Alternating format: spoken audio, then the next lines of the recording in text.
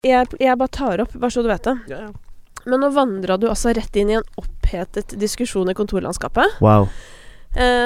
Skal jeg si hva den handlet om? Gjerne. Ja, den handlet om estetisk medisin. Ja. Hva tror du det betyr? Estetisk medisin? Ja. Det var ikke dette jeg kom ut for. Jeg klarer bare ikke å skjønne hvordan estetikk og medisin har noe med hverandre å gjøre, men da regner jeg med at det er litt sånn. Er det litt sånn her oljer og litt sånn? Det er jo sånne ting som gjør at man gjør ting med utseende på kroppen så det kanskje ser annerledes eller yngre ut, eller den slags da. Estetisk medisin. Det heter estetisk medisin. Eventuelt plastisk kirurgi da, og annen type overflatebehandling. Ikke sant? Men det er jo i visse tilfeller så trenger man jo plastisk kirurgi fordi man har vært, du vet, i brann eller den slags. Ja. Så estetisk medisin er vel mer sånn at du gjør det. Har lyst til å bli ung og deilig da. Ja, da så. Ja. Og så nå ble jeg spurt hva jeg mener om det. Ja, nå er jeg spent på hva du... Ja, men helt oppriktig, for jeg ble sånn her, nå kommer det en ung mann på besøk. Ja, hva tenker du om liksom at dette gjelder jo det gjelder jo alle folk, alle, ikke bare damer liksom. Nei. At det er et press på en måte, men hvor kommer det fra? Altså, og dette med å skulle se så innmari glatt og rein ut. Ja, jeg kan jo ikke, altså det er jo... Jeg synes jo egentlig det er bare kjipt, altså den grad at man må jo på en måte, altså folk må jo bare gjøre hva de vil, selvfølgelig, som alt annet, men det er jo kjipt at man må ty til ting for å føle seg bedre. Jeg føler, uten at det skal være så klisjé, men det meste ligger jo inni deg, så det er sånn, det er jo bare å finne ut at det å eldre ikke trenger å være en negativ ting, og det er jo vakkert i alle perioder i livet, og alle faser har jo på en måte sin greie, så i stedet for å se på det som en slutt av noe. Jeg føler litt det da, denne frykten av at den tiden skal slutte, ungdommen er over, det er skummelt, og jeg tenker bare sånn, det å bli eldre er jo dritfett. Ja, altså det er liksom sånn på alle andre måter. Og det jo dritfett, fordi du får mer penger og altså alt det her. Du får det jo mer behagelig. Det er sant. Men så er det jo fysikken skranter jo litt etter hvert, men det er jo ganske sent. Skal sies, men jeg er veldig spent da, fordi jeg er jo sammen med en mann som er en del yngre enn meg selv. Ja. Chill. Hæ? Chill? Ja, veldig. Det anbefaler jeg alle. Jeg anbefaler det til alle. Kunne jeg skjønne hva jeg hadde holdt på med før? Herregud. Neida. Men jeg er spent på det. Nå utseendemessig ser du ikke ut som det er en forskjell på oss, sånn veldig i hvert fall. Men jeg er spent på om han fortsatt synes jeg er digg om 10 år, skjønner du? Ja, jeg tror nok det er nok den største forskjellen mellom kvinner og menn. Tror jeg nok det er forskjellig press også med og eldre. Ja. Altså fysikk. Ja, fordi menn blir jo ofte mer deilige. På en måte. Eller mange i hvert fall har jo den der at det bare sånn, du blir jo faktisk bare kjekkere. Men jeg vil jo egentlig tro at man eldre er egentlig ganske likt. Jeg tror nok det bare er liksom eller hva det er på en måte standarden. Nå skulle folk sett kroppsspråket mitt. Nå er det altså skjønner du? For det der jeg skjønner at sånn, egentlig så er jo det. Hvis dette hadde vært en rap-battle, så hadde du vunnet nå, for at det der hadde du...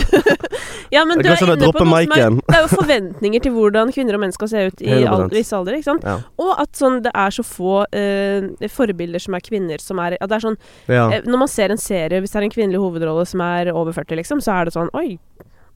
Ja, så må du nesten, og så må du nesten bli ikonisk. Ja. Jeg føler i hvert fall kvinner, altså, hvis det er eldre kvinner som på en måte har klart det da, hvis man kan si det sånn, så er jo de ofte sånn ikoniske, så det er liksom et ekstremt stort hopp fra på en måte å være ung, eller så må du være eldre og bare være sånn gjort. Liksom. Ja, så må du være Beyoncé og bare sånn gjort alt, Mens det er liksom når du er en kis, så tror jeg at du slipper ganske billig unna. Ja, du kan liksom fortsatt være 47, og så kan du fortsatt liksom starte en bedrift. Og folk er nysgjerrig. Ja, det er kjipt at det er sånn. Det er jo det. Jeg tenker jo tipptopp. Du er jo ung og fremadstormende, og moderne enn så lenge. Moderne enn så lenge. Ja, folk pleier å slutte med det, vet du. Ja. Folk blir ofte mer konservative og får litt det jeg ville kalle kjipere meninger jo eldre de blir. Ja, det er kanskje en av mine sånne største frykter med å bli eldre. Jeg er ikke redd for å se eldre ut. Og egentlig sånn generelt bli eldre.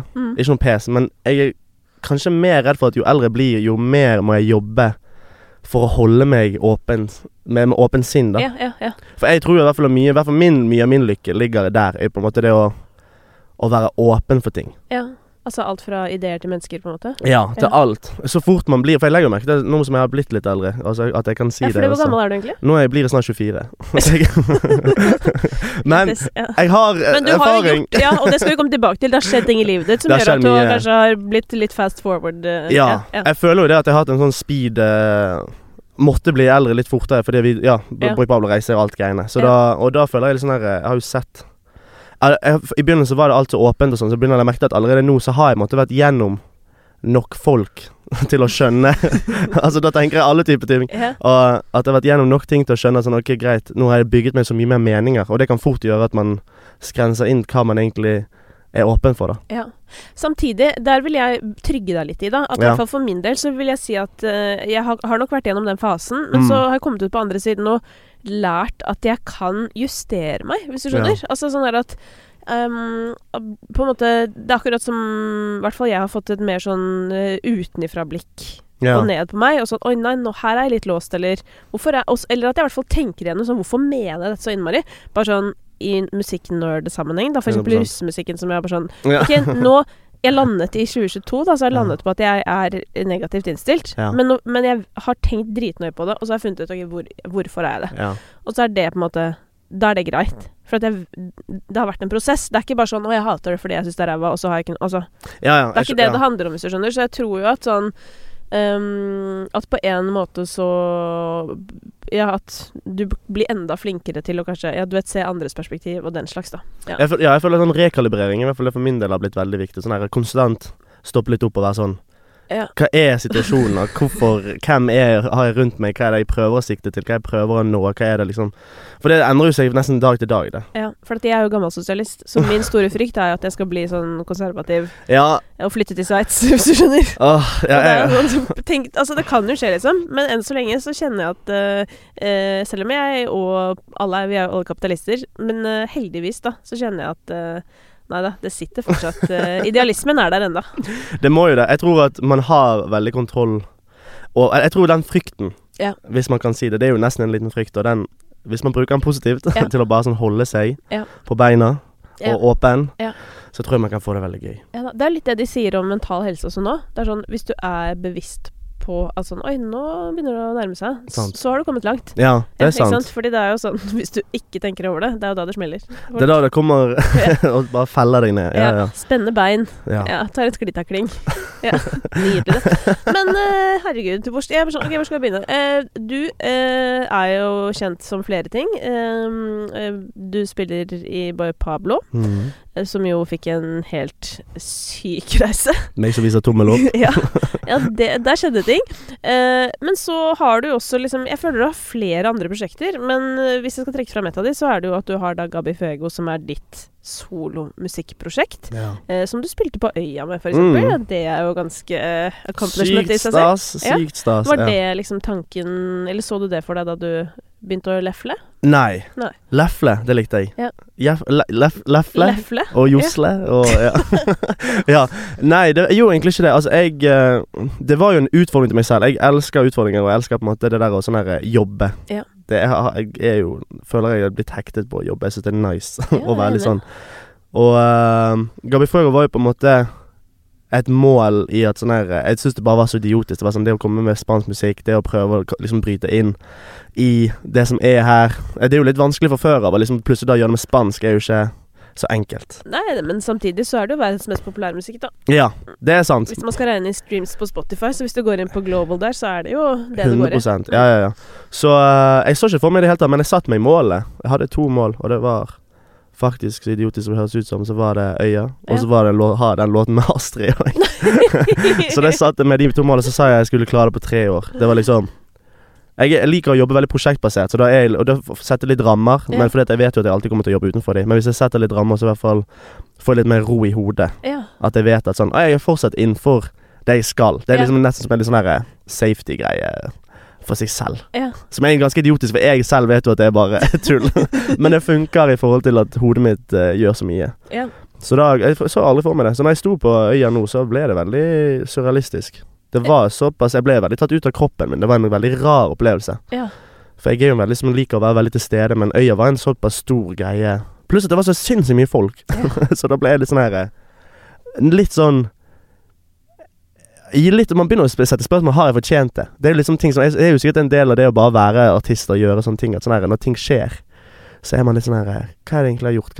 Man begynner å gå gjennom alt sånn, gjennom hodet, hva det har gjort, hva er prosessen, hvorfor er jeg her, hva er det som skjer på en måte. Kanskje det er bare meg, men jeg tror interessant at det er det du tenker, fordi at akkurat da du sa det, så begynte jeg å tenke på sånn artistsjalusi, som Maria Mena fortalte meg om. Ja. Men at hun noen ganger kan bli artistsjalu, så hun kan ikke liksom følge med på hva andre gjør og sånn. For hvis de gjør noe hun ville gjort, eller fikk til noe før henne, eller du vet sånn, så bare Og det er jo litt sånn der, du har et lite sideprosjekt, litt sånn spansk, ja, vi får se hvordan det går, liksom. Det var sikkert irriterende for noen andre artister, tenker jeg. Ja, det kan godt være. Men artig at det var du som tenkte, har jeg fortjent dette? Fordi liksom, altså jeg mener ikke at det var irriterende for andre i den forstand. Nei, du vet, jeg skjønner ikke med det. At det var sikkert noen som følte sånn, fy faen, jeg har holdt på lenger, gjort mer, hvorfor fikk du den plassen? Og sånn vil det jo alltid være. 100%, og jeg tror det er jo en del av, eller det er jo bare konkurranseinstinktet. Ja.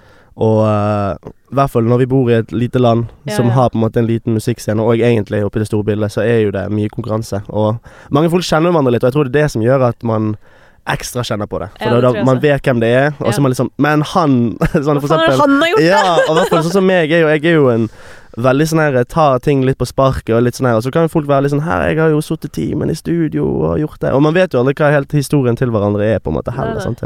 Så jeg vet jo 100% at jeg har fortjent det, for jeg har jo lagt inn timene, så jeg vet jo det, og ting av og til så skjer jo bare ting også. Og det her er jo vel egentlig det viktigste, for at jeg er jo også en sånn arbeidsmaur som bare fader ikke har gjort annet siden jeg var 14, hvis du skjønner, og syns jo kanskje at sånn på en dårlig dag, så vil jeg kanskje si sånn her, og så har det ikke skjedd mer, på en måte. Men samtidig så er det jo, det er som du sier, at det er liksom, sånn jeg har begynt å si de siste årene, det er litt sånn sola, månen og stjernene må stå i kryss, liksom. Og det skjer bare noen ganger. Ja. Og så, for noen så plutselig skjedde det tidlig, eller så var det et eller annet som gjorde at ting bare løste seg da. Og da tror jeg vi må heller bli flinkere til å bare sånn applaudere når det skjer, fordi det er mange tilfeldigheter også. Ja. Og pluss at alt det vi gjør, i hvert fall når det er såpass kreativt og det kommer fra indre, så tror jeg det er så sykt viktig å bare sånn at, uansett igjen hvor klisjé og sånn, men det er jo liksom kjærlighet, alle vi gjør jo det for kjærligheten av det vi gjør, så jeg synes det er så sykt kjipt når det bringer negative ting. Det er jo egentlig helt idiotisk. Egentlig så burde man bare løfte hverandre opp, og egentlig så er jo mangfoldet er jo noe av det som er det beste som kan skje igjen, altså det er jo bare en sirkel. Sant? Mangfoldet lager mer ting, man lærer mer, man jobber sammen. Det er jo sånne ting som egentlig bare er masse bra. Så man egentlig, hvis man klarer å tenke positivt på det, så får man egentlig mye mer igjen for det enn at man driver og tenker negativt og prøver å sammenligne seg. Ja, og dette er jo da den negative sammenligningen som folk driver med, stort sett da på dårlige dager, heldigvis da. 100%. Men det du også snakker om nå er jo egentlig mitt store hjertebarn i samtale med artister. Det er jo sånn, hva er intensjonen din? Hvorfor gjør du det? Ja. For jeg tror også mange kanskje ikke vet helt hvorfor de gjør det. Og gjennom det blir du ulykkelig, fordi du da sliter, jobber i motbakke, men du vet ikke hvorfor du gjør det. Da er det veldig vanskelig å finne motivasjon. Det er det. Men hvis du, eller mitt inntrykk da, med din musikkprosjekt i hvert fall, du hadde gjort det uansett. Fordi du digger å gjøre det. Så det er på en måte, om det hadde endt opp på Øya, eller aldri kommet ut av Bergen, så er det whatever, fordi du vil det. Ja. Jeg tror det er veldig, jeg har jo vært veldig heldig med Boy Pablo-greien, så at jeg fikk jo det liksom det meste veldig fort og veldig kjapt, og jeg følte at vi, og det tenker jeg på i ettertid også, vi var veldig flinke til å nyte det og være i nuet på alle disse tingene her, så det var sånn her, jeg har opplevd ekstremt mye, så gjør at jeg på en måte har skjønt at sånn lykken ligger ikke i de målene på en måte, det er jo reisen og alt det greiene, jeg kommer til å si så mye klisjé-greier, men det er disse tingene her som funker i hvert fall i forhold til at sånn livsnyting da, og det er litt av hvert sånn at jeg har skjønt sånn, vet du hva, det er faktisk den reisen i det, og vi hoppet jo fra ingenting til full pakke. Så jeg synes i hvert fall det når jeg ga meg før, så ville jeg jobbe, og det er derfor jeg gjorde en vanskelig oppgave, for jeg hadde lyst til å på en måte jobbe for å motbevise folk, eller jobbe for liksom bare denne motivasjonen, og så veldig for seg selv også, bare sånn vise at sånn, ok, jeg har gjort det en gang, men klarer jeg å gjøre jobben? Kan jeg liksom, det er liksom også en sånn for ting bare for å gjøre det verdt det, nesten da. Og vi skal komme tilbake til den jobben din, men bare for de som ikke liksom kjenner til din rolle i Boy Pablo og alt det her, kan du ikke bare ta oss kjapt gjennom fra start? Fra start. Meg og Nico har vokst opp hverandre. Ja. Meg og Nico, faktisk begge familiene våre har vært deltagende i kirken fra vi var unge. Så meg og han vokste opp sammen. Vi jo bare, jeg tror det 10 dager imellom oss. Nei, er det sant? Ja, så vi var jo, det bildet av oss på sykehuset med begge familiene våre rett ved siden av hverandre. Var det også størrelsesforskjell på den tiden? Ekstremt. Ja, var det du var den store? Jeg var den store. Jeg var en ganske svær baby. Ja, ok, for det spent på med min baby, for jeg var jævlig liten. Så jeg bare tenker sånn, kommer det noen gang til å bli normal størrelse? Normal størrelse. Ja, vi får se da. Ja. Okay, ja. Så ja, vi har kjent hverandre egentlig hele livet. Men aldri hatt sånn, når vi begynte å bli eldre, så hadde vi ikke så mye kontakt. Nå snakker jeg sånn 13, ikke altså, ungdomstiden. Og så var det egentlig helt random. Vi begynte å spille fotball med hverandre et par ganger. Og så skulle han starte band, sendte meg en melding, spurte om jeg fortsatt spilte gitar. Og da har jeg spilt gitar i 2-3 år. Og hadde egentlig lagt det fra meg, for jeg kom liksom ingen vei. Prøvde å starte band, ingen som ville starte band. Prøvde meg inn på videregående, søkte meg inn på videregående med musikk. Kom ikke inn. Så jeg var bare litt sånn, da er ikke musikken for meg. Jeg var sånn, jeg legger det, og det går helt fint. Ja. Litt bitter, 100%. Og så fikk jeg den telefonen og var sånn, nice, et band, da er jeg med. Så begynte det bare, så jeg har vært gitarist da i Boy Pablo nå, helt fra starten av. Ja. Og da var du, hvor gammel var du? Da var jeg var vel 16. Ja. 16-17. Ja, ikke sant? Ja. Det begynner å bli et par år. Og så hadde vi vel sånn nesten 2 år, der vi spilte litt sånn overalt, litt sånn i Bergen da. Det var egentlig bare i Bergen med sånne her små kaféer, mye sånne her internasjonale greier, litt sånn her vi skal servere indisk mat, og så har vi et indisk band, og så har vi også Boy Pablo, som også er jo et chilensk band. Vi ble puttet veldig mye sånn her hva kaller man det? Sånn kulturell innslag. Og det gikk helt fint, men vi var litt sånn her, ok, greit. Vi ble ikke tatt så seriøst, følte vi da. Nei. Og så gjorde vi bare alt altså bare på gøy, og så blowet jo det opp på YouTube. Det var YouTube som gjorde det. Og så gikk vi fra på en måte å spille foran 20 stykker og små giger til plutselig den største gingen vi gjorde, det var siste gingen vi gjorde, så det var med å gjøre for Anna of the North. Så det var det siste vi gjorde før plutselig blowet opp, og så hadde vi vår første egne headliner-konsert i Polen, og så bare startet det derfra. Og hva er det største dere har gjort som Boy Pablo? Største, det tror jeg nå når vi var i Chile. Nå var vi faktisk i Chile nå i april, tror jeg det var. Da spilte vi for, jeg husker ikke helt, men det var over 20 000. Jeg tror det var 22 000 eller noe. Ja, på en fotballstadion. Og det var helt sykt. Var det festival, eller var det egen... Det var en festival. Ja, og så var vi en av mainene der. Så det var helt sykt. Ja, det var helt sykt. Det kommer jeg liksom ikke over heller. Det er jo så mye folk man egentlig ikke skjønner det. Det er jo egentlig litt det. ja, absolutt. Og så er det jo også på en måte litt sånn andre hjemmebaneaktig, eller? Ja, det er jo det. Altså, jeg har jo en chilensk far. Min mor er norsk. Men... Jeg har jo selvfølgelig en tilknytning til Chile. Jeg tror bare jeg har ikke dessverre fått vært der så mye i voksen alder som har gjort at jeg ikke har den ordentlige tilknytningen. Men når jeg er der borte, så kjenner jo man. Det er noe som skjer med deg, på en måte. Jeg legger merke til at spansken min plutselig endrer seg, og jeg har jo på en måte mer lyst til å liksom være en del av det også. Så det ligger jo i meg, absolutt. Men det er jo en så annerledes kultur fra Norge, og når man bor i Norge, så kan man ikke for å bli norsk.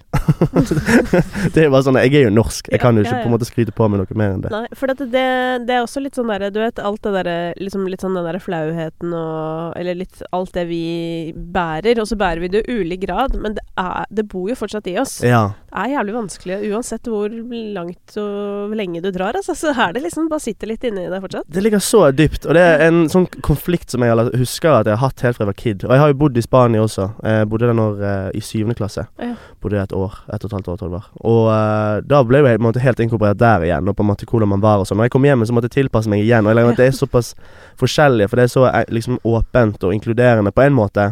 Og i den grad av sånn at man ikke er noe redd for å si eller ta på. Eller det liksom finnes jo grensene på en måte mye mer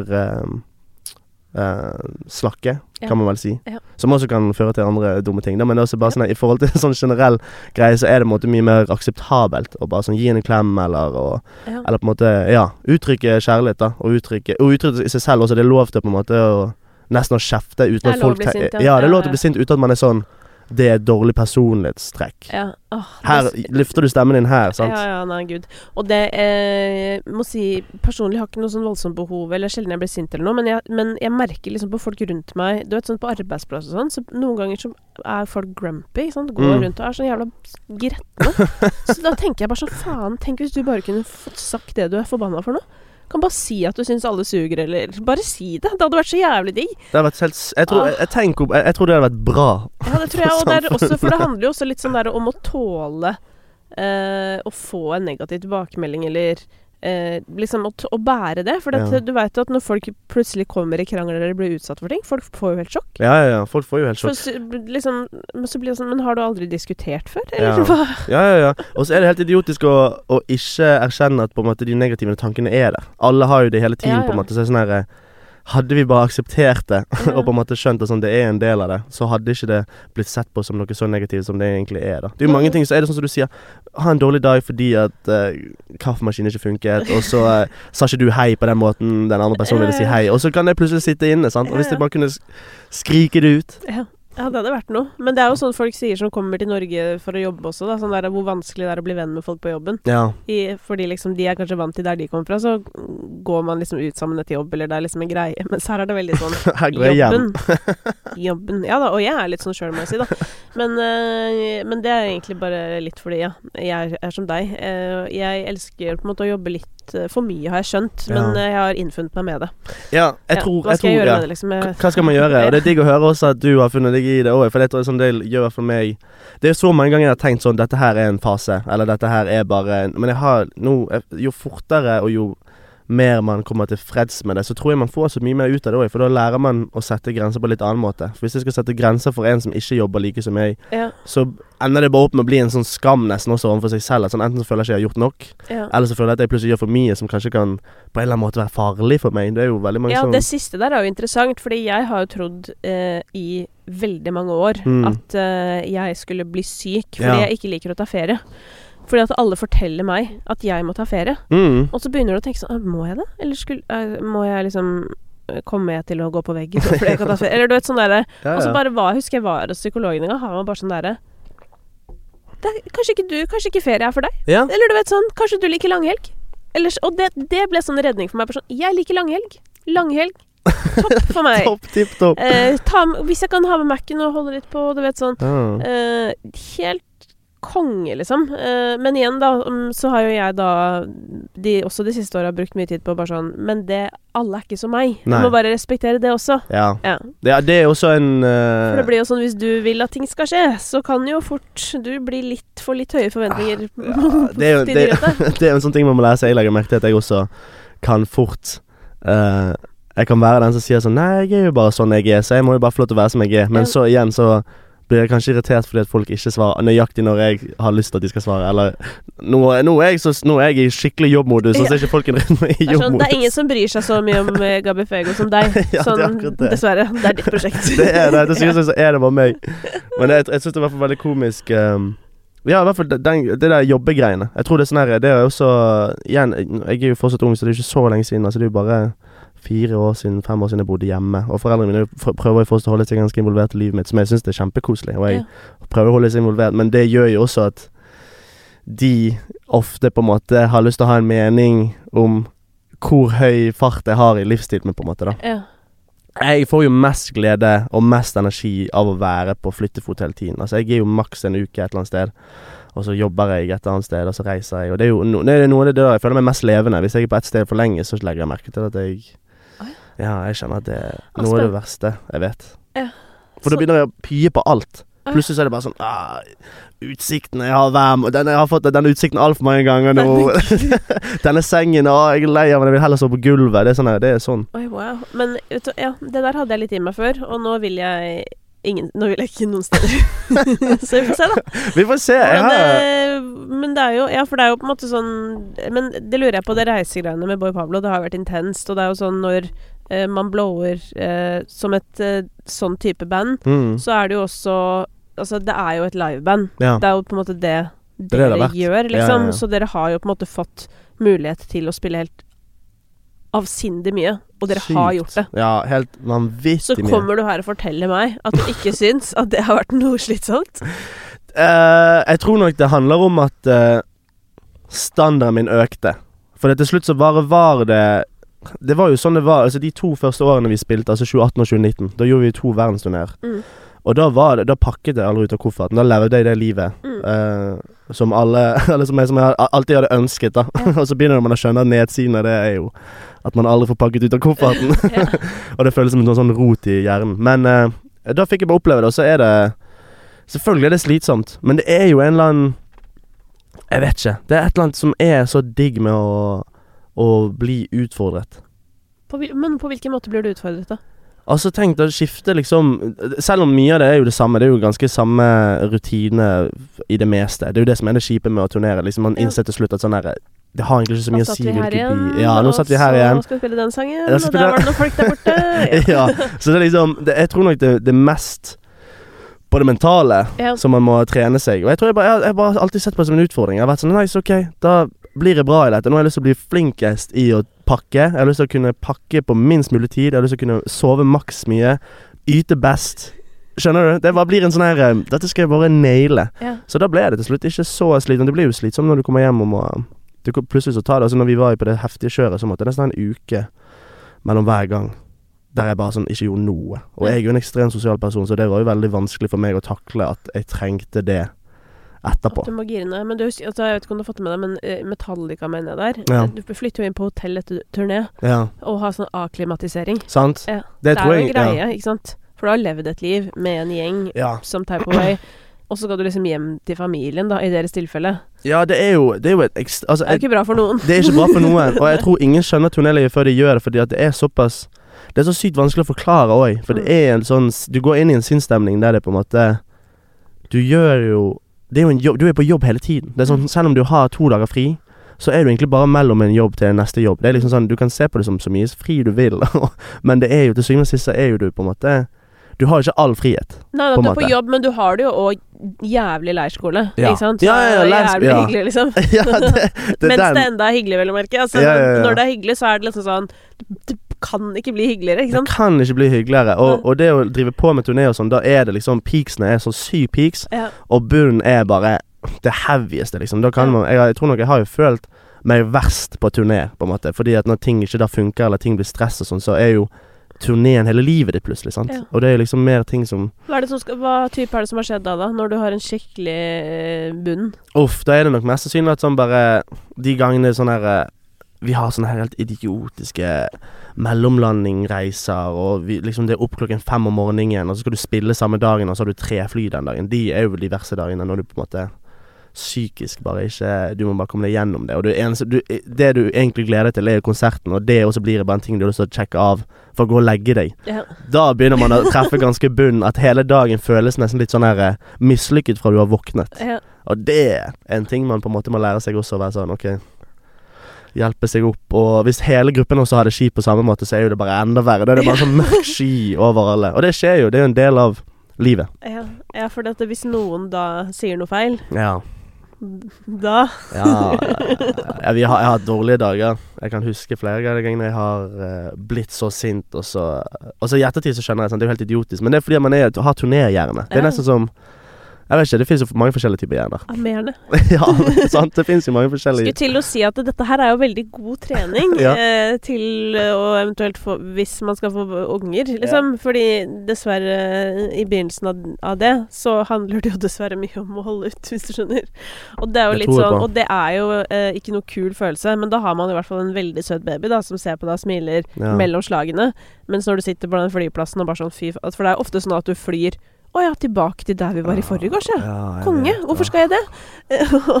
og liksom, Det er som du sier da, når det ender opp med at konserten er bare sånn, du må bare få gjort det. Du må bare få gjort det. Du står der oppe på full automodus, liksom. Og når konserten er jo det du gjør det for, det er jo på en måte premien. Og når til og med premien ikke engang er noe du har lyst på, så er det veldig lite som kan få deg opp da. Ja, shit. Men det var da verdensturné i 18 og 19? Ja, 18 og 19. Og så var videre utvikling? Så begynte vi vi begynte neste verdensturné igjen. Altså verdensturné, vi kaller det verdensturné bare fordi at vi kjører i verden på et år, men det har aldri vært en sånn at det har blitt PR-et som en verdensturné på en måte. Men vi har jo alltid gjort Europa, USA, Asia hvert år da. Og da skulle vi begynne på det i 2018 igjen. Nei, i 2020 mener jeg. Og så halvveis i den turneen så kom jo korona. Og vi var jo i Tyskland når utbruddet kom og sånn, så vi endte jo måtte kjappe oss hjem.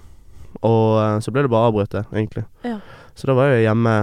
Vi var jo veldig heldige, for vi var jo et av de første bandene som fikk lov til å begynne å spille. Vi fikk jo de koronaturneene i Norge, så det var jo sommeren etterpå. Så jeg var jo nesten bare et år uten jobb, egentlig, som er jo ekstremt heldig. Altså, så mange som var uten jobb så lenge.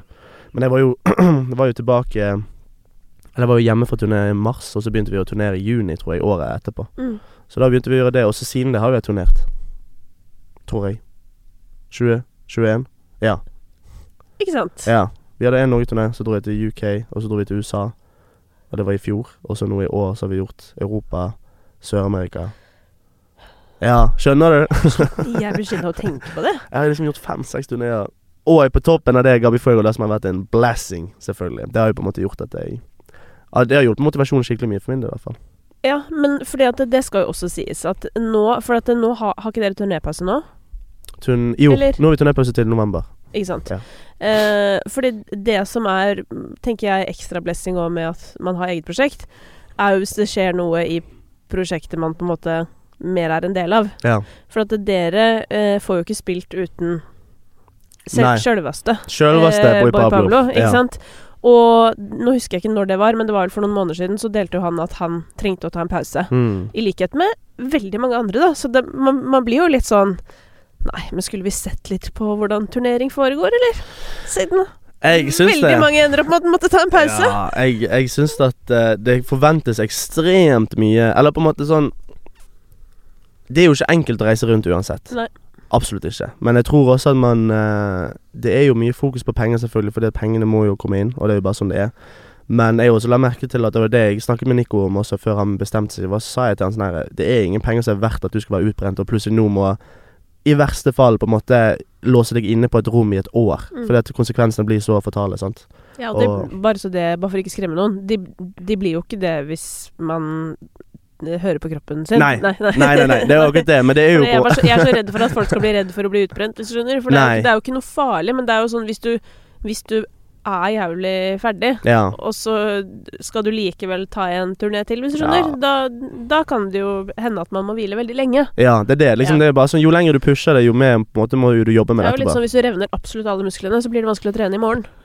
Akkurat. Det jo litt sånn det Så men det jo et hardt liv, og det bare sånn, vi har jo kjørt turnéer som sånn her, og det jo ingen å skylde på, så det jo ikke sånn der, men det sånn, vi har gjort turnéer som har vært helt idiotiske. Sånn, første USA-turneen vi gjorde, så spilte vi, jeg tror vi spilte 28 konserter på 31 dager. Ja. Og da kjørte vi en van hver dag, så vi så bare 4-5 timer, og så måtte vi kjøre de 6-7 timene frem til neste sted. Ja.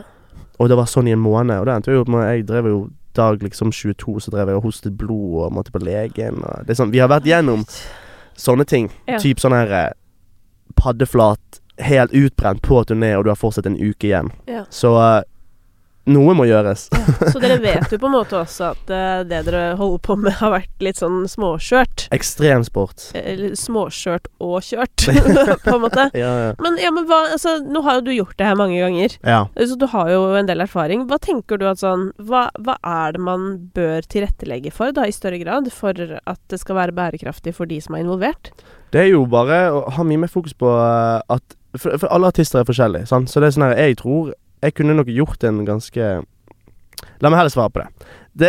Jeg tror at det beste å bare sånn tilpasse det mye mer artist, for nå det et system som veldig sånn, det sånn på alle på en måte. Nico ble jo puttet inn i på en måte, altså Boy Pablo vi ble jo bare puttet inn i den samme sånn, dette det som funker. Hvis du gjør mange konserter på få tid, så du effektiv, du tjener mest mulig penger, og så kommer du best ut av det da. Og det jo ingen snakk om at det mennesker oppi dette som på en måte går gjennom ting hver dag, og at vi har ting utenfor dette her greiene, og at når vi kobler oss på, så kommer jo det med inn i prosjektet også, liksom, sant? Det jo ikke som om du går på jobb, og så har du glemt alt som skjer i livet ellers også, sant?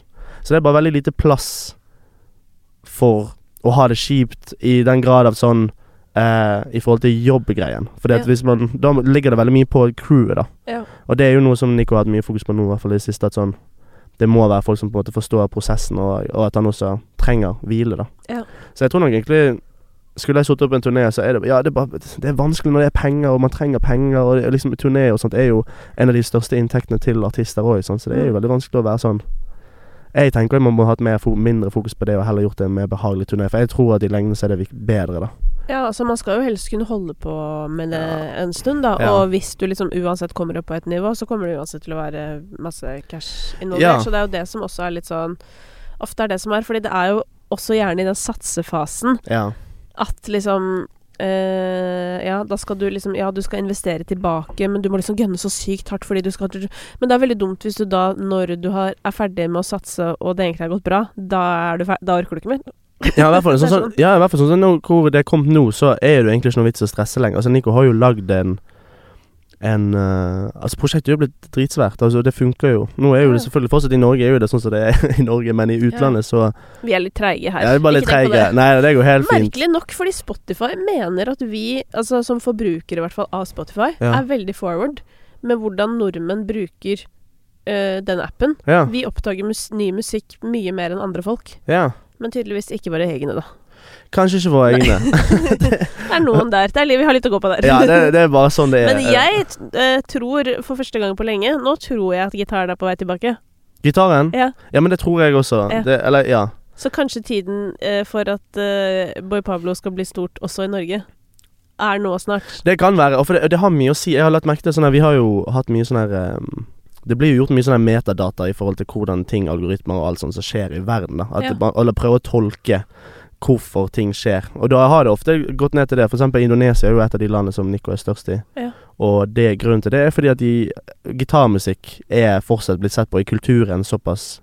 Det blir verdsatt så mye da. At hvis du har en gitar, så er det på en måte mer kredibilitet. Og det samme i USA, der er det også mye mer historie med det på en måte. Vi er kanskje bare i Norge så er det litt sånn her Eurovision og alle de tingene her. Det er jo merkelig, for dette, altså sånn, jeg husker da jeg begynte å jobbe i P3, så synes alle jeg var wack. Fordi at jeg på en måte ikke hadde en bakgrunn med å ha hørt veldig mye på gitar, hvis du skjønner. Okay. Ja, men det husker jeg, så skulle vi få sånn besøk av, du vet, litt sånn Oslo-band, så for 15 år siden, så var det jo dette som var det kule, ikke sant? Og det er jo bare det at alt går i sirkel.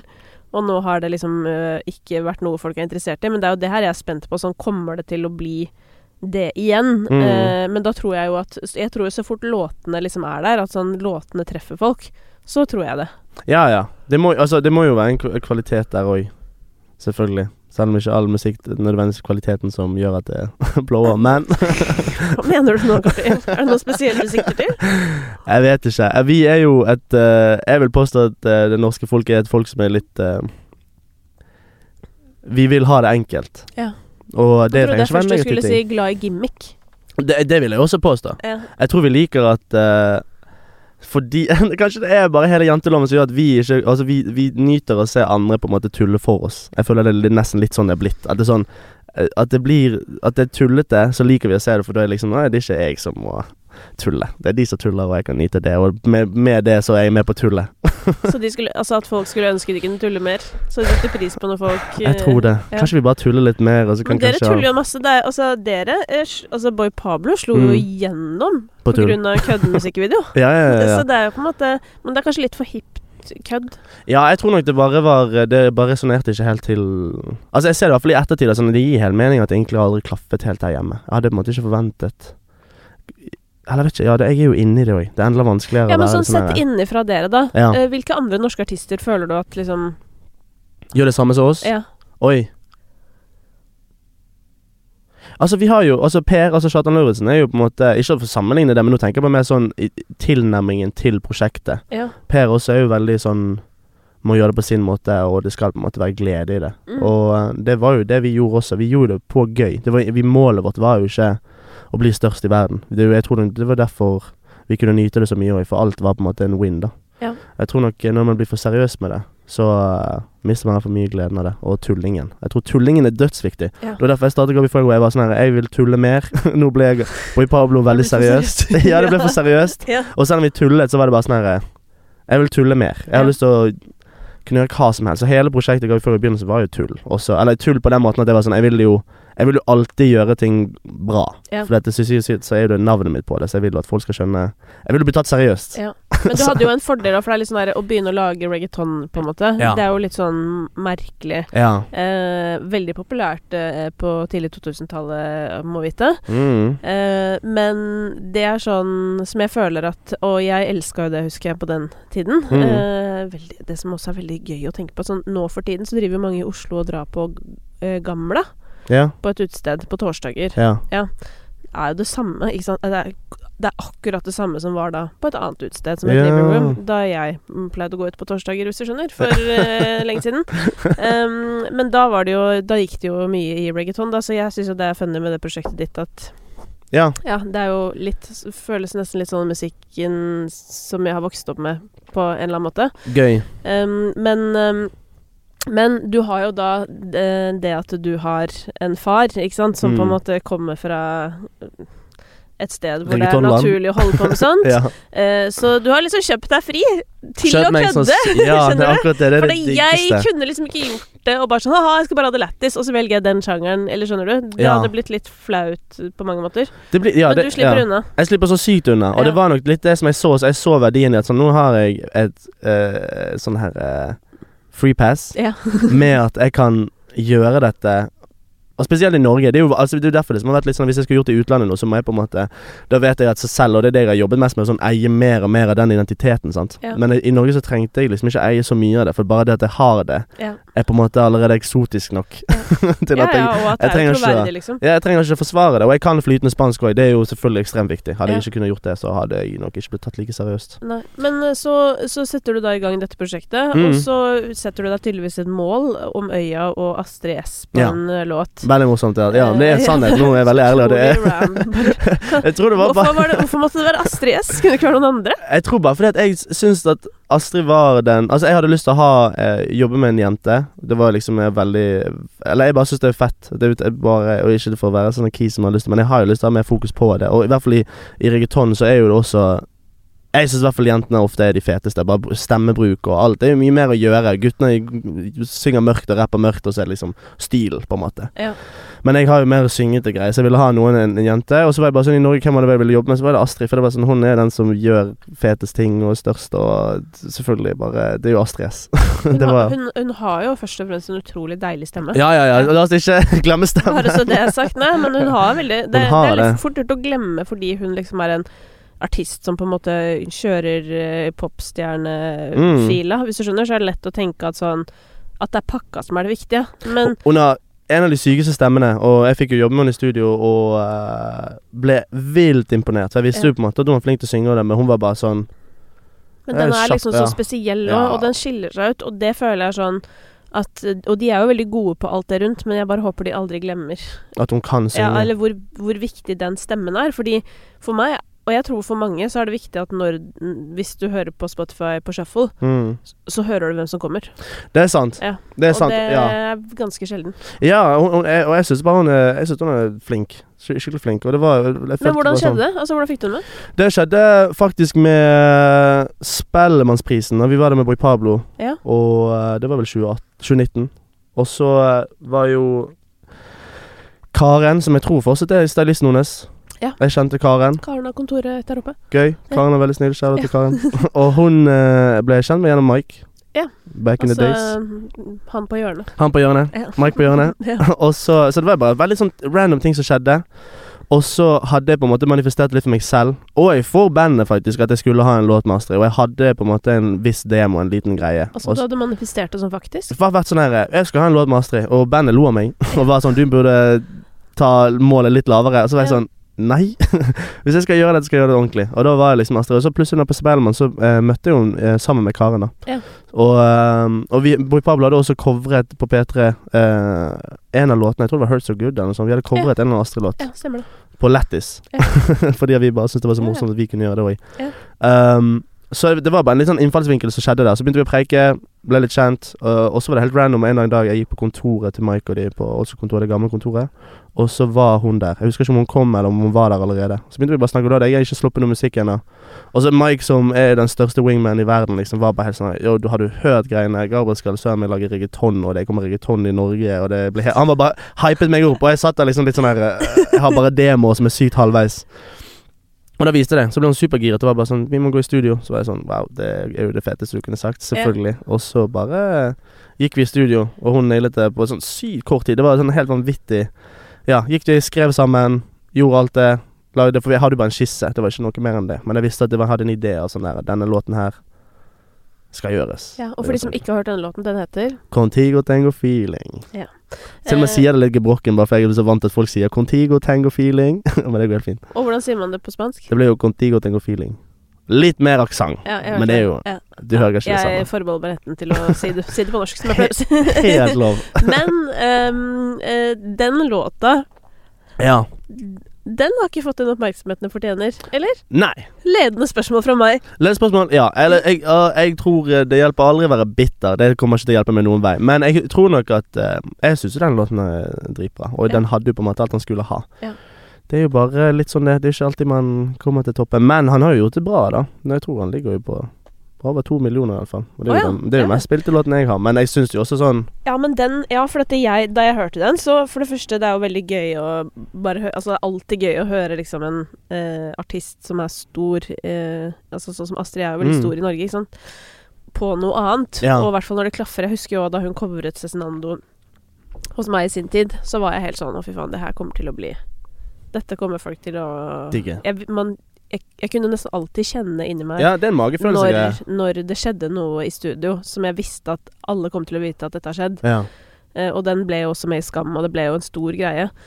Men da jeg hørte den låta deres også, så tenkte jeg sånn, å fy faen, det her er helt sykt fett. Altså sånn der, det her er jo på en måte hvis tilfeldigheten og, altså hvis sola og månen hadde stått i kryss, hvis du skjønner, så plutselig kunne den jo gått global, hvis du skjønner. Fordi den er jo ikke til forkleinelse for Bad Bunny, hvis du skjønner. Nei. Jeg er veldig stolt av den låten der, men jeg setter nok veldig pris på... Altså, man kan jo aldri bestemme veien ting skal gå uansett, og den oppmerksomheten jeg fikk rundt den låten der var på en måte nok på den måten at jeg synes det var mye å takle også. Jeg forventet ikke at prosjektet mitt skulle gå fra, liksom. Jeg hadde sluppet 2 låter før. Ja. Og visste at jeg allerede skulle slippe denne låten før, tror jeg skulle slippe første låten, så det var på en måte nesten allerede press på at sånn, denne låten kommer, og alle rundt på en måte begynte bare sånn, nå skjer det liksom, og så var jeg veldig sånn her, men har jeg lyst til at det skal skje? Jeg hadde på en måte, jeg jobbet jo ikke for at Gabi Flora skulle bli et døgnflueprosjekt, liksom, jeg prøvde ikke å bli størst. Nei. Jeg hadde ikke lyst til å gjøre noe sånn, jeg hadde jo lyst til, igjen, sånn som jeg snakket med, jeg hadde lyst til å jobbe. Ja.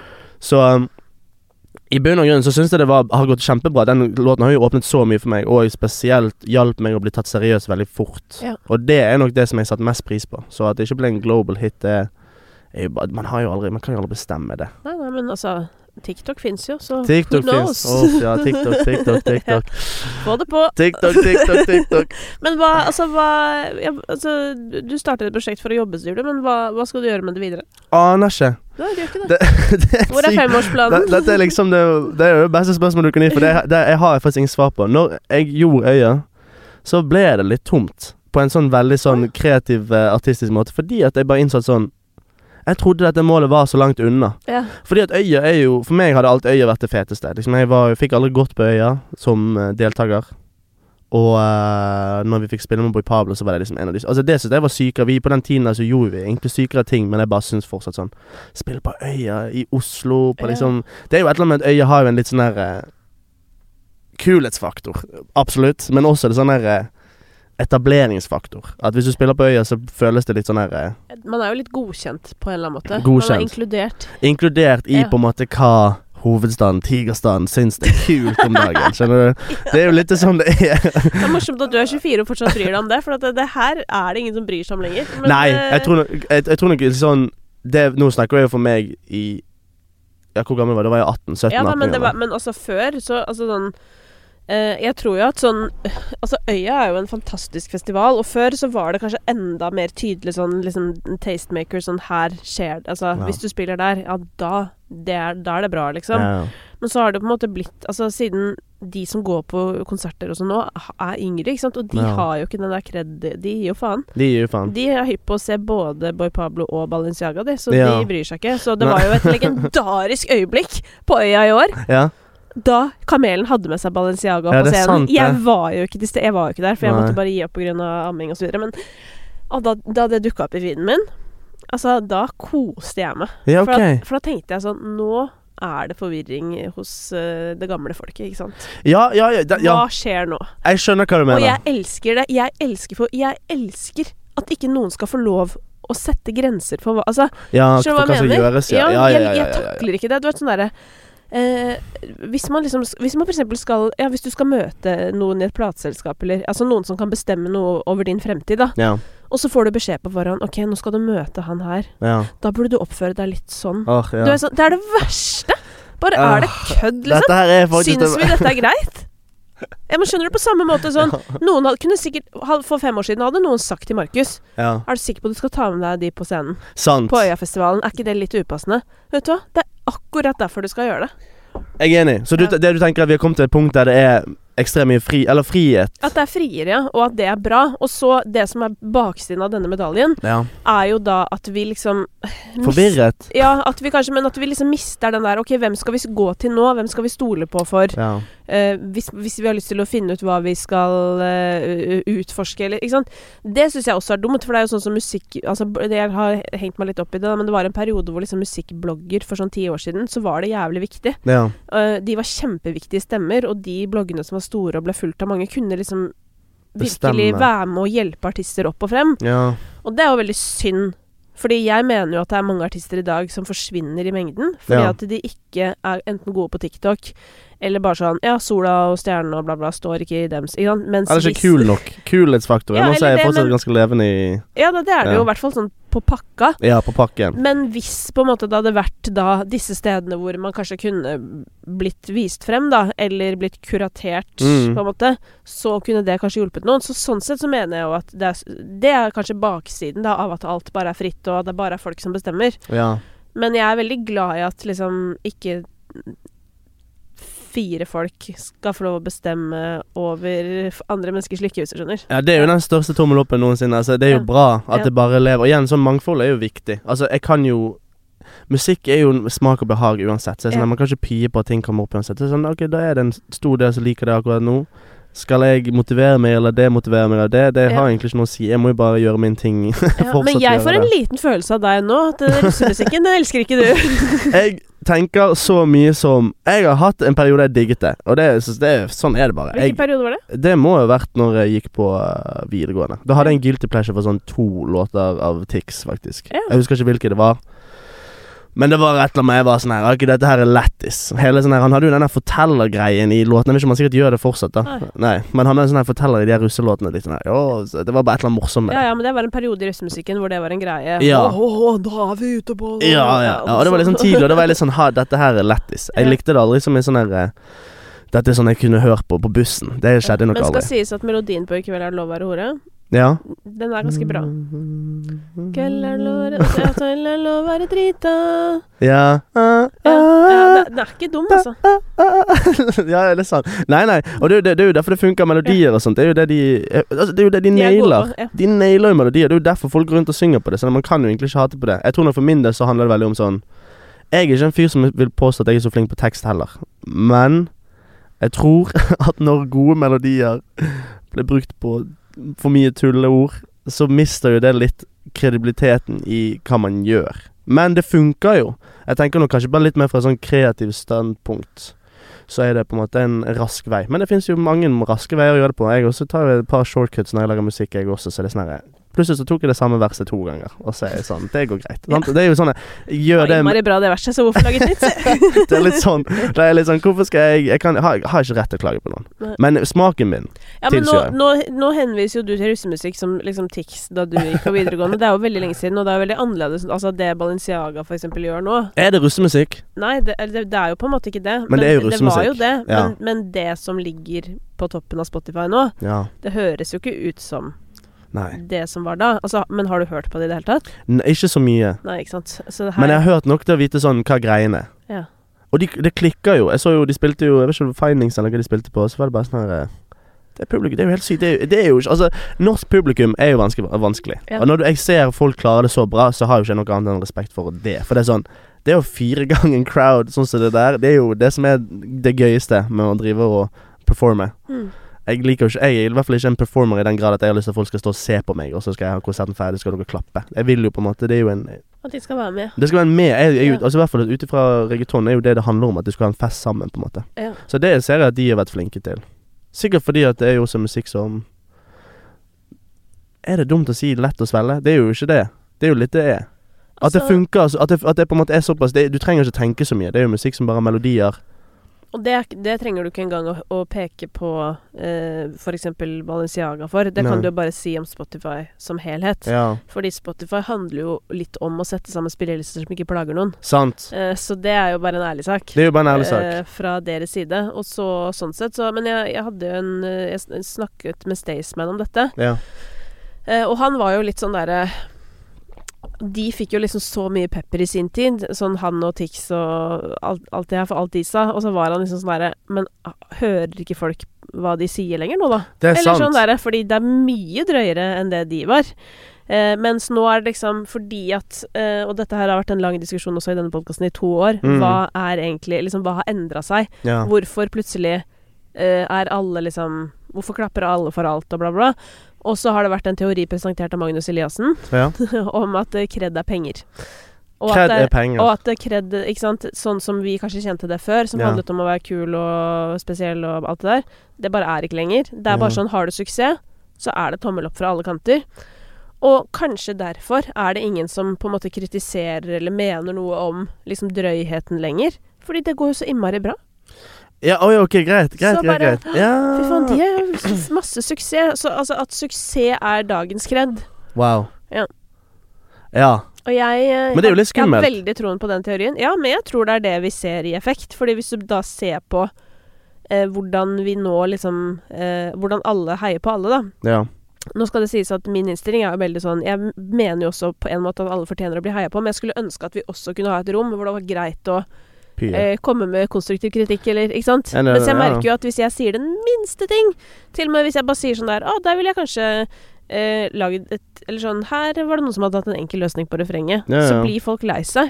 Og så skjønner jeg at man blir lei seg. Jeg skjønner på en måte det, men da tenker jeg heller sånn, nei, nå må du bli glad, for det er noen som tar deg på alvor. Eller har en mening om det. Ja, eller bryr seg i det hele tatt, da.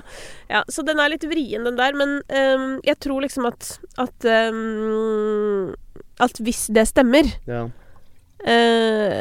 så får vi jo heller, da kommer det aldri til å bli friksjon, da. Fordi så lenge man gjør det bra, så er det bra, liksom. Skjønner du? Ja, jeg tror bare det som er skummelt med det, og det er det jeg på en måte synes det, eller da blir det bare mye døgnflue, eller jeg føler at folk ikke lenger jobber for å dette kan være ganske sykt å si, men bare i den grad at sånn her bare lemper det ut der. Men sånn, jeg synes det er veldig få folk nå som jobber for at det skal bli bærekraftig. Det er ekstremt mange som jobber for at det skal på en måte smelle, eller på en måte alle venter jo på smell, og alle midler vi har nå i musikkgreiene er jo lagd for at du skal helst gå fra 0 til 100. Det er liksom, det er jo det som er målet med TikTok. Alt som er kjapt og fort og raskt og opp og ned og her og muligheter og alt. Så jeg tror, jeg bare vet ikke, jeg føler jo at det kan funke her og nå, men jeg tror nok det kommer til å trekke ned kvaliteten over tid, i hvert fall. I forhold til at sånn, jeg vet ikke, kanskje det utfordrer også, kanskje det kommer en motbølge. Det kan jo være det er vi jo inne på intensjonen igjen, ikke sant? Fordi hvis du gjør det for at det skal smelle, eller du gjør det for at du skal se, ok, kan jeg kombinere liksom TikTok, kompetansen min, alle disse tingene for å få det til å smelle, og at det er motivasjonen, da driver man jo med det jeg kaller sporten, musikk. Og det er jo helt greit å være idrettsutøver i musikk, og så holder man på med det, men ja, det kan bli vanskelig å være den idrettsutøveren veldig lenge, fordi at det er en motivasjon som kanskje ikke kan vare i dritlang tid, da. Men så er det også det der at som jeg får lyst, eller jeg husker ikke om jeg spurte Balenciaga om det da de var her, men jeg blir liksom sånn, jeg mener jeg spurte om det, Beethoven også, men sånn, hva er det dere vil? Hva er det dere liksom, hva bruker dere stemmen på? Eller du vet sånn. Det er interessant å høre hva de også, men jeg husker det har jeg snakket med Tix om også, og så er det sånn der, nei, for fellesskapet. Og det er jo litt sånn, det er jo også viktig, å være det som samler folk på tvers av, altså uansett om du har vokst opp i Holmenkollen eller i Groruddalen eller i Bergen eller i Berkåk eller, altså skjønner du? Drammen. Alle stikker på Balenciaga og har det lættis. Sant. Og det også for at det da fjerner sosioøkonomisk bakgrunn. Ja, det er jo det er sant, og det er jo det som er viktig å huske, og det er det man må ha tungen litt beint i munnen på, eller føle sånn her, hva man lar seg føle over andre ting på en måte. For det er sånn her hvis det bidrar jo til noe bra, Ja. sånn som du sier, fellesskap, og kanskje jeg ikke er en del av det fellesskapet, men det trenger ikke bety at det er noen dårlig ting. Og jeg føler veldig mange folk kan fort kritisere. Altså, kritisere må du lov. Det er sånn kritikk, det er som du sier. Jeg synes at det bør være veldig... Man må få lov til å si det. Det er jo en kunstform, og alt skal jo være diskusjon om hva som funker og ikke funker. Det skal jo reflektere masse greier, og det er sånn er det bare. Så man må få lov til å si at sånn, det er ikke min type ting. Men det betyr jo ikke at det er feil. Og det finnes jo mange måter å gjøre dette her på. Det er jo det som er så fint med det. Og hvis folk har lyst til å samle fellesskapet og snakke om pils, så er det bra. Eller noen har lyst til å lage en ballade og fortelle om et breakup, så er det bra. Eller hvis det er noen som har lyst til å lage en klubblåt om dop. Ja, for det var det jeg skulle til å si. Det er vel ikke fortrinnsvis pils det snakkes om, men Nei, jeg har ikke hørt tekstene, men jeg vet at jeg regner med at hvis du sier at det er drøyere enn det har vært før, så skremmer jo det meg litt da. For jeg synes i hvert fall et tics på den tiden jeg hørte på, så jeg synes det var litt sånn her, jeg kunne ikke, eller ja, det er jo ting. Ja, det er jo kanskje litt mindre, liksom, det kan jo hende at dette med sånn kvinnefiendtlighet har kommet litt mer frem i bevisstheten til folk. Ja. Men ruskjøret har jo blitt verre, ja. Ruskjøret har blitt mye verre. Men du ser vel også... Men det her er så rart, for jeg husker liksom, da jeg på en måte kom inn i musikkbransjen, da var det veldig sånn, artister liksom festet så jævlig hardt, og folk var helt ute og sånn der. Så kom det sånn bølge hvor alle begynte å jogge. Ja, men de gjorde jo det. Har du sett hvor mye Daniel Kvammen jogger, eller? Han bare gjør faen ikke annet. Sondre Lerche bare jogger som et helvete. Ja, løper rundt hele tiden. Ja. Og så jo, folk skulle bli sunne og begynne å trene og sånn, men så nå er det jo sånn der i avisen, sånn der Sandefjord videregående skole. Alle tar kokain. Ja, det er sykt. Eller du vet sånn, ja. Så nå vet jeg faen, hva er ditt inntrykk av bransjen? Altså musikkbransjen, hvor er den nå? Oi. Musikkbransjen. Jeg tror nok musikkbransjen har sikkert ikke endret seg så mye. Jeg tror nok bare looken på det har sikkert endret seg i forhold til tid. For jeg tror det er jo jeg tror det alltid kommer til å være de folkene som fester, og alltid de folkene som kommer til å trene. Og så kommer det sikkert bare som kommer til å være i fokus. Jeg synes jo... Eller hva synes jeg? Jeg vet ikke hva jeg tenker så mye om musikkbransjen. Ja, men så når dere har vært på turné og sånn, hvordan har dere forholdt dere til det? Vi er jo det nærmeste man kommer et edru band. Altså vi var jo så unge at vi kunne jo ikke drikke i begynnelsen, når vi er lovlig. Så det har bare gått over til at vi egentlig er edru alltid når vi spiller show. Ja. Og heller er selektiv på festingen, i den grad at sånn jeg kan selvfølgelig, det er jo som oftest meg som må feste litt fordi at jeg bare blir så rastløs, og i hvert fall når man holder inne i et mønster, så til du sier sånn, nå må jeg bare bryte det ut og sove 3 timer bare for å føle meg litt on edge, sånn at jeg kan redde meg inn igjen på en måte. Av og til blir det litt sånn. Men i hvert fall sånn, man passer jo veldig på da. Det er jo en jobb, og også er det på en måte, jobben din er jo å underholde folk, så sånn her, det er jo, jeg synes i hvert fall det er egoistisk når det går over at man fyrer for mye, og det ødelegger kvaliteten på showet. Ja. Og til syvende er jo Nico er jo det finnes et positivt ord for straight edge. Jeg føler straight edge har blitt litt sånn negativt, men ja, det er bare i din krets. Ja, kanskje bare blitt i min krets da. Men i hvert fall han også gjør jo ingenting liksom i det hele tatt. Så utifra det så har jeg mye respekt for at da skal ikke jeg la mine på en måte behov for å drikke eller feste skal gå utover han og hans. Det til syvende og sist er jo hans prosjekt. Ja, at du må liksom skal levere. Jeg skal levere, og det gjør jeg også som venn hans også, men også bare som å ha det profesjonelle på det. Sånn her, det er jo en jobb. Ja. Det er jo en jobb. Ja. Og så i mitt eget så gjør jeg også samme. Jeg liker å framføre alltid edru. Ja. Det kommer jeg nok alltid til å gjøre.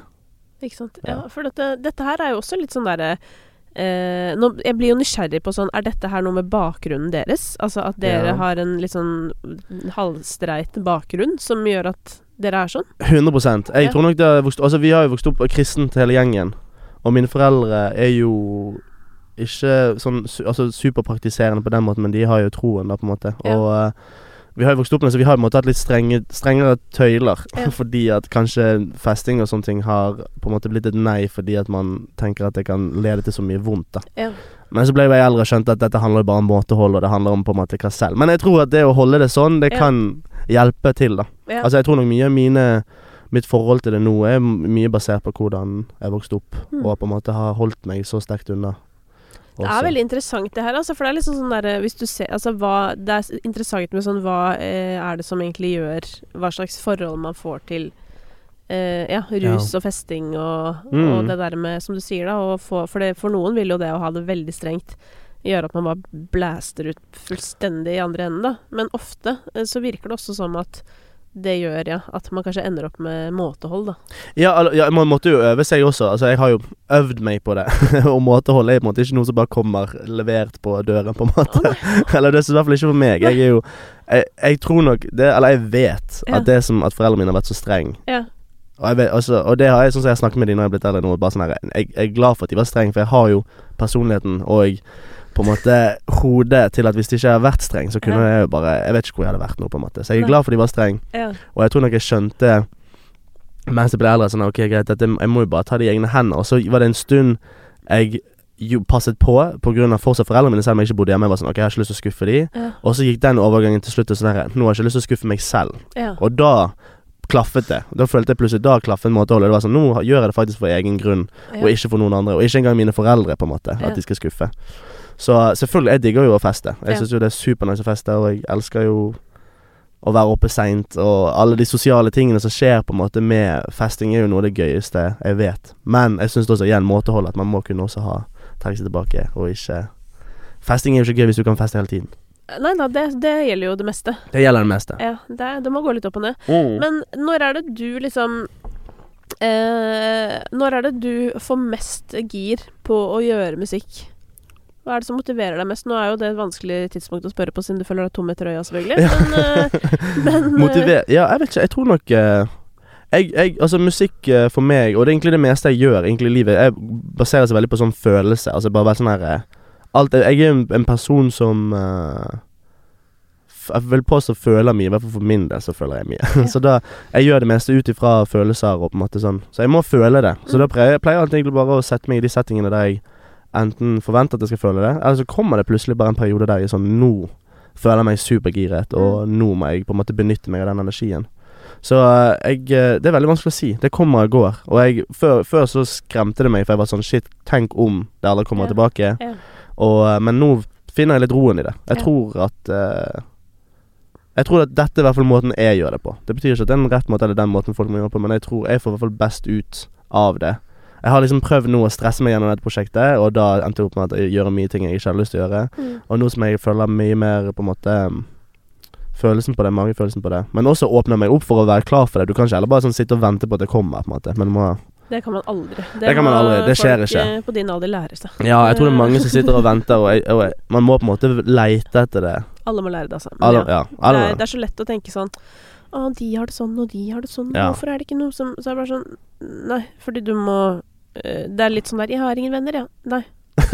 Man må få det. Dessverre. Liksom sånn, man må jobbe for det. Dessverre. Det er ikke sånn at liksom, de bare kommer hjem til deg. Det er ikke sånn det er. Og man må, og det der, jeg tror nok jeg bare har et sånt kontinuerlig jag om konstant av å gjøre ting og jobbe og alt det. Så det kommer jo på en måte nye ting hele tiden. Og jeg blir inspirert av å hjelpe andre, for eksempel. Det kan jeg bli inspirert av noen ganger. Og andre ganger så blir jeg inspirert av å ikke gjøre en dritt. Og noen ganger blir jeg inspirert av å gjøre for mye. Det er sånn. Men så nå da, som du er tom da, hva gjør du da? Da gjør jeg det jeg elsker best, og det er å på en måte involvere meg i andre sine prosjekter. Ja. Det er nok en av mine favorittting. Og jeg har innsett sånn med det kreative jeg gjør, at jeg får i hvert fall ikke mest energi av å være hovedperson hele tiden. Så jeg synes det er veldig digg å kunne være en birolle i ting også. For det å kunne... Jeg er flink til å hjelpe, vil jeg påstå, og jeg har på en måte mye til overs for å hjelpe, spesielt venner da, og ting. Så jeg pleier bare å involvere meg i andre sine prosjekter. Og være sånn, stå på. Ja. Og på den måten så motiverer meg på liksom en annen måte da. Jeg tror det er viktig å sette seg selv ut av fokus også, på en måte. Ja, vet du hva, jeg skulle akkurat til å si det. Ja. Jeg relaterer veldig til dette, fordi jeg driver jo åpenbart selskap, men gjennom det også, ikke sant, så lager jeg jo veldig mye for andre folk, hvor jeg, som du sier, kan være bare mentor, eller rådgiver, eller veileder eller whatever, og det er sånn det der å ta pause fra seg og sitt, for at det kan nå bli så stort i huet, så er det sånn, det er jo bare en jævlig liten ting i verden, slapp helt av liksom, og det er også mye lettere å se når du gjør med andre, og så også få enda, bare sånn, kjenne på sånn, faen, det her er jævlig gøy. Jeg må huske at det jeg gjør også er veldig gøy, for det er jo, det er lættis. Og jeg tror også for min del så er det veldig en sånn, det bare gir meg masse, og se at andre treffer målet sine også på en måte. Det er bare digger det. I hvert fall når det er så close venner, og jeg er veldig heldig at jeg er en gjeng som folk gjør mye fett. Og folk gjør det på ordentlig, som er kanskje det man kan si også. Så det er litt sånn her, da blir jeg veldig giret på det. Føler deg litt sånn shots fired, litt sånn rolig, litt sånn her og der. Er det det? Folk gjør det på ordentlig, i motsetning til... Nei. Jeg tenker mer at det er sånn, jeg vet jo at mange jobber jo... Ja, ok, greit, det er litt shots, det er kanskje litt shots. Jeg tenker ikke på noe spesifikt, men jeg tror nok også at mange tenker at det kommer. Eller mange er litt sånn her, og jeg legger merke på det, fordi at når folk... Jeg får ikke så mye kritikk, men jeg legger merke til at folk har en tanke om at ting kommer enkelt. For meg, og kanskje folk som jeg har i nærheten da. At jeg føler at folk har en tilnærming til det sånn her... Og ja, dette er selvfølgelig på grunn av... Altså med en gang er det sånn, på Pablo, da er jo dette gitt at Gabi Fuego skal gå, så er det sånn... Det er en kickstarter selvfølgelig, men man må jo fortsatt jobbe for det, og man må jo opprettholde... På en måte kan du jo si at det også er sånn, fordi hvis det er ræva, da er du ferdig på første måte, liksom, så er det litt sånn... Det er jo sånn, det er jo en risk det også, på en måte. Så jeg tror nok, det er liksom det jeg tenker på ordentlig, at jeg føler at folk på en måte kan... På ordentlig så mener jeg at folk fester, men folk har det veldig gøy med livet, men de også jobber hardt på en måte. Liksom denne balansen med å kunne bare sånn nyte livet maks, men også på en måte jobbe hardt når det trengs da. Det tenker jeg er ordentlig. Skjønner. Men hvem sine prosjekter er det du hjelper nå, eller hva? Nå har vi nettopp faktisk samboeren min. Det er jo Ingebrigt, jeg bor jo med han. Han har nettopp startet bar. I Bergen som heter Rommet. Ja, fordi du bor i Bergen. Det er også sånn som er fort gjort å glemme. For man ser jo trynet ditt ofte her i staden, men Ja, Tigerstaden, konstant. Men han har åpnet opp bar, så nå har jeg bare involvert den siste tiden egentlig mye og vært der da. Jeg har jo måttet vært litt mer, bitte litt her og der. Men nå det siste, når vi kom hjem igjen fra... Jeg husker ikke hvor jeg kom hjem fra, men et eller annet. Så begynte jeg å involvere meg litt mer. Det var med og gjorde de siste finishene. Og bare vært litt mer sånn her idémildring. Og litt sånn ambassadør. Jeg blir jo litt sånn. Jeg er jo ofte en kis som havner litt i sånn ambassadørstilling. Som er sånn... Kom til dette stedet! Ja, jeg blir fort litt sånn, men jeg digger jo det. For det er jo en måte jeg kan bidra med det jeg er. Og det er jo på en måte... Du er jo en sosial fugl som er ute og flakser. Og kan si til folk at la oss møtes der neste gang. Og mange folk kanskje tenker noen ganger at det jeg har å si er kanskje litt smart, og det er jo kjempenøy. Da vil jeg komme med ting som er bra også, på en måte. Så Rommet har vært det som jeg siste har vært involvert i, og det var dritfett. Ikke lett å starte bar. Herlighet. Og jeg har aldri vært, altså igjen, jeg har jo vokst opp med, sånn som du vet, liksom, uten noe spesielt alkohol, liksom, og aldri vært så interessert i å henge på bar. Og Bergen er jo en barby, så jeg på en måte har jo jeg har aldri følt meg utenfor i det hele tatt. Det er bare vært liksom, det er ikke min måte å sosialisere på. Jeg vil heller invitere noen hjem til meg enn å sitte på en bar. Men nå har jeg blitt tvunget i det bargreiene. Nå skal det sittes på bar. Nå skal det sittes på bar, og jeg synes at det er koselig, og jeg gjør det med ro, at jeg vet at dette er en periode. Jeg tror nok ikke... Jeg er glad jeg ikke er mer involvert i baren enn det jeg er. Men hvorfor hadde Ingebrigt lyst til å starte bar da? Han ville starte bar, det vet jeg faktisk ikke helt. Jeg tror de bare fikk en mulighet av de som eier Kulturhuset i Bergen.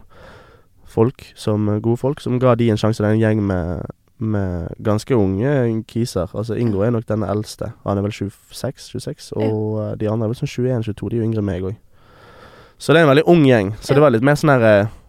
På en måte kan det føles litt som et eksperiment, men de er alle som er så flinke, og alle har på en måte jobbet med forskjell. De boysa her er jo Halvøyen boysa, jeg vet ikke om du har hørt om det. Det er sånn også som driver festivaler i Bergen. Ja, ikke sant. Sant, så de har gjort det, og så har jo Ingebrigt som har på en måte gjort ekstremt mye med Vibbefanger og alt det. Så det er jo boys som har jobbet og gjort ting og vet det. I hvert fall, de har jo fått sin dose avvisninger og du vet, litt sånn erfaringer man trenger, føler jeg. Ja, for å skjønne at sånn, det er ikke lett og man må jobbe. Så det har vært veldig gøy å være med der. Så der har jeg egentlig bare vært med på alt jeg kan. Sett opp eventer, sett opp marked. Jeg har satt opp marked der oppe. Så det er dritgøy.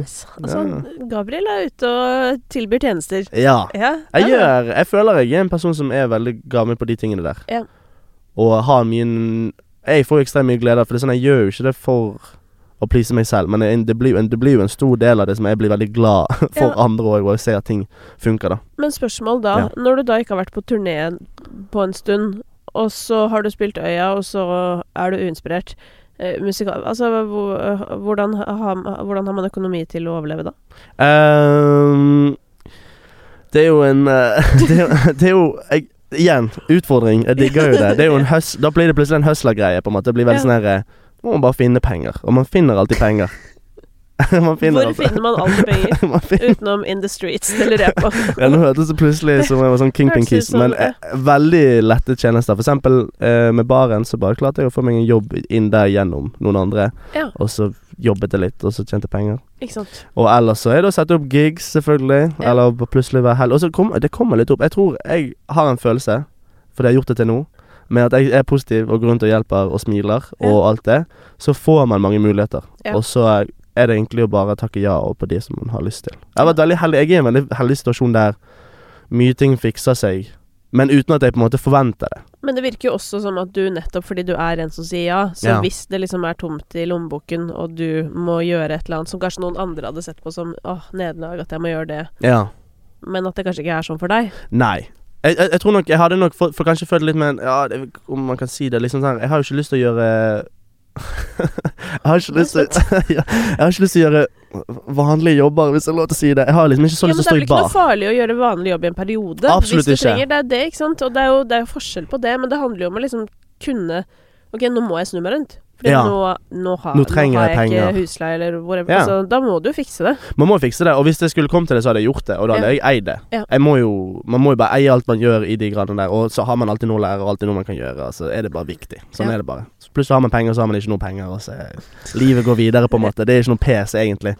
Men jeg prøver jo alltid å tjene penger på en eller annen mer utfordrende måte da. Sånn jeg setter opp noen greier, eller gjøre noe, eller jeg vet ikke. Jeg har bare ikke så lyst. Jeg har prøvd å stå eller gjøre litt sånn jobb. Jeg har jobbet mye i skobutikk. Jobbet jo på Yme her i Oslo. Jobbet på Pharma i Bergen. Så jeg har gjort mye sånne jobber i mellomslagene når jeg har turnert masse og sånn. Og det har vært skikkelig fint. Det er jo nice å gjøre. Greit å være litt påkoblet samfunnet også. Ja, og være litt sånn. Og jeg tror også liksom, det er viktig å humble. Og den som har jobben, main jobb å humble meg, det er jo meg selv. Så jeg tror det der å gjøre de tingene der er dritbra. Så jeg hadde ikke hatt noen problemer. Det hadde ikke ødelagt verdigheten min eller følt egoet mitt eller noe hvis jeg måtte plutselig stått i en bar. Det tror jeg er veldig viktig å poengtere. Men jeg vil jo at det skal være siste utgang på en måte. Jeg har jo lyst helst å tjene penger på en kreativ måte.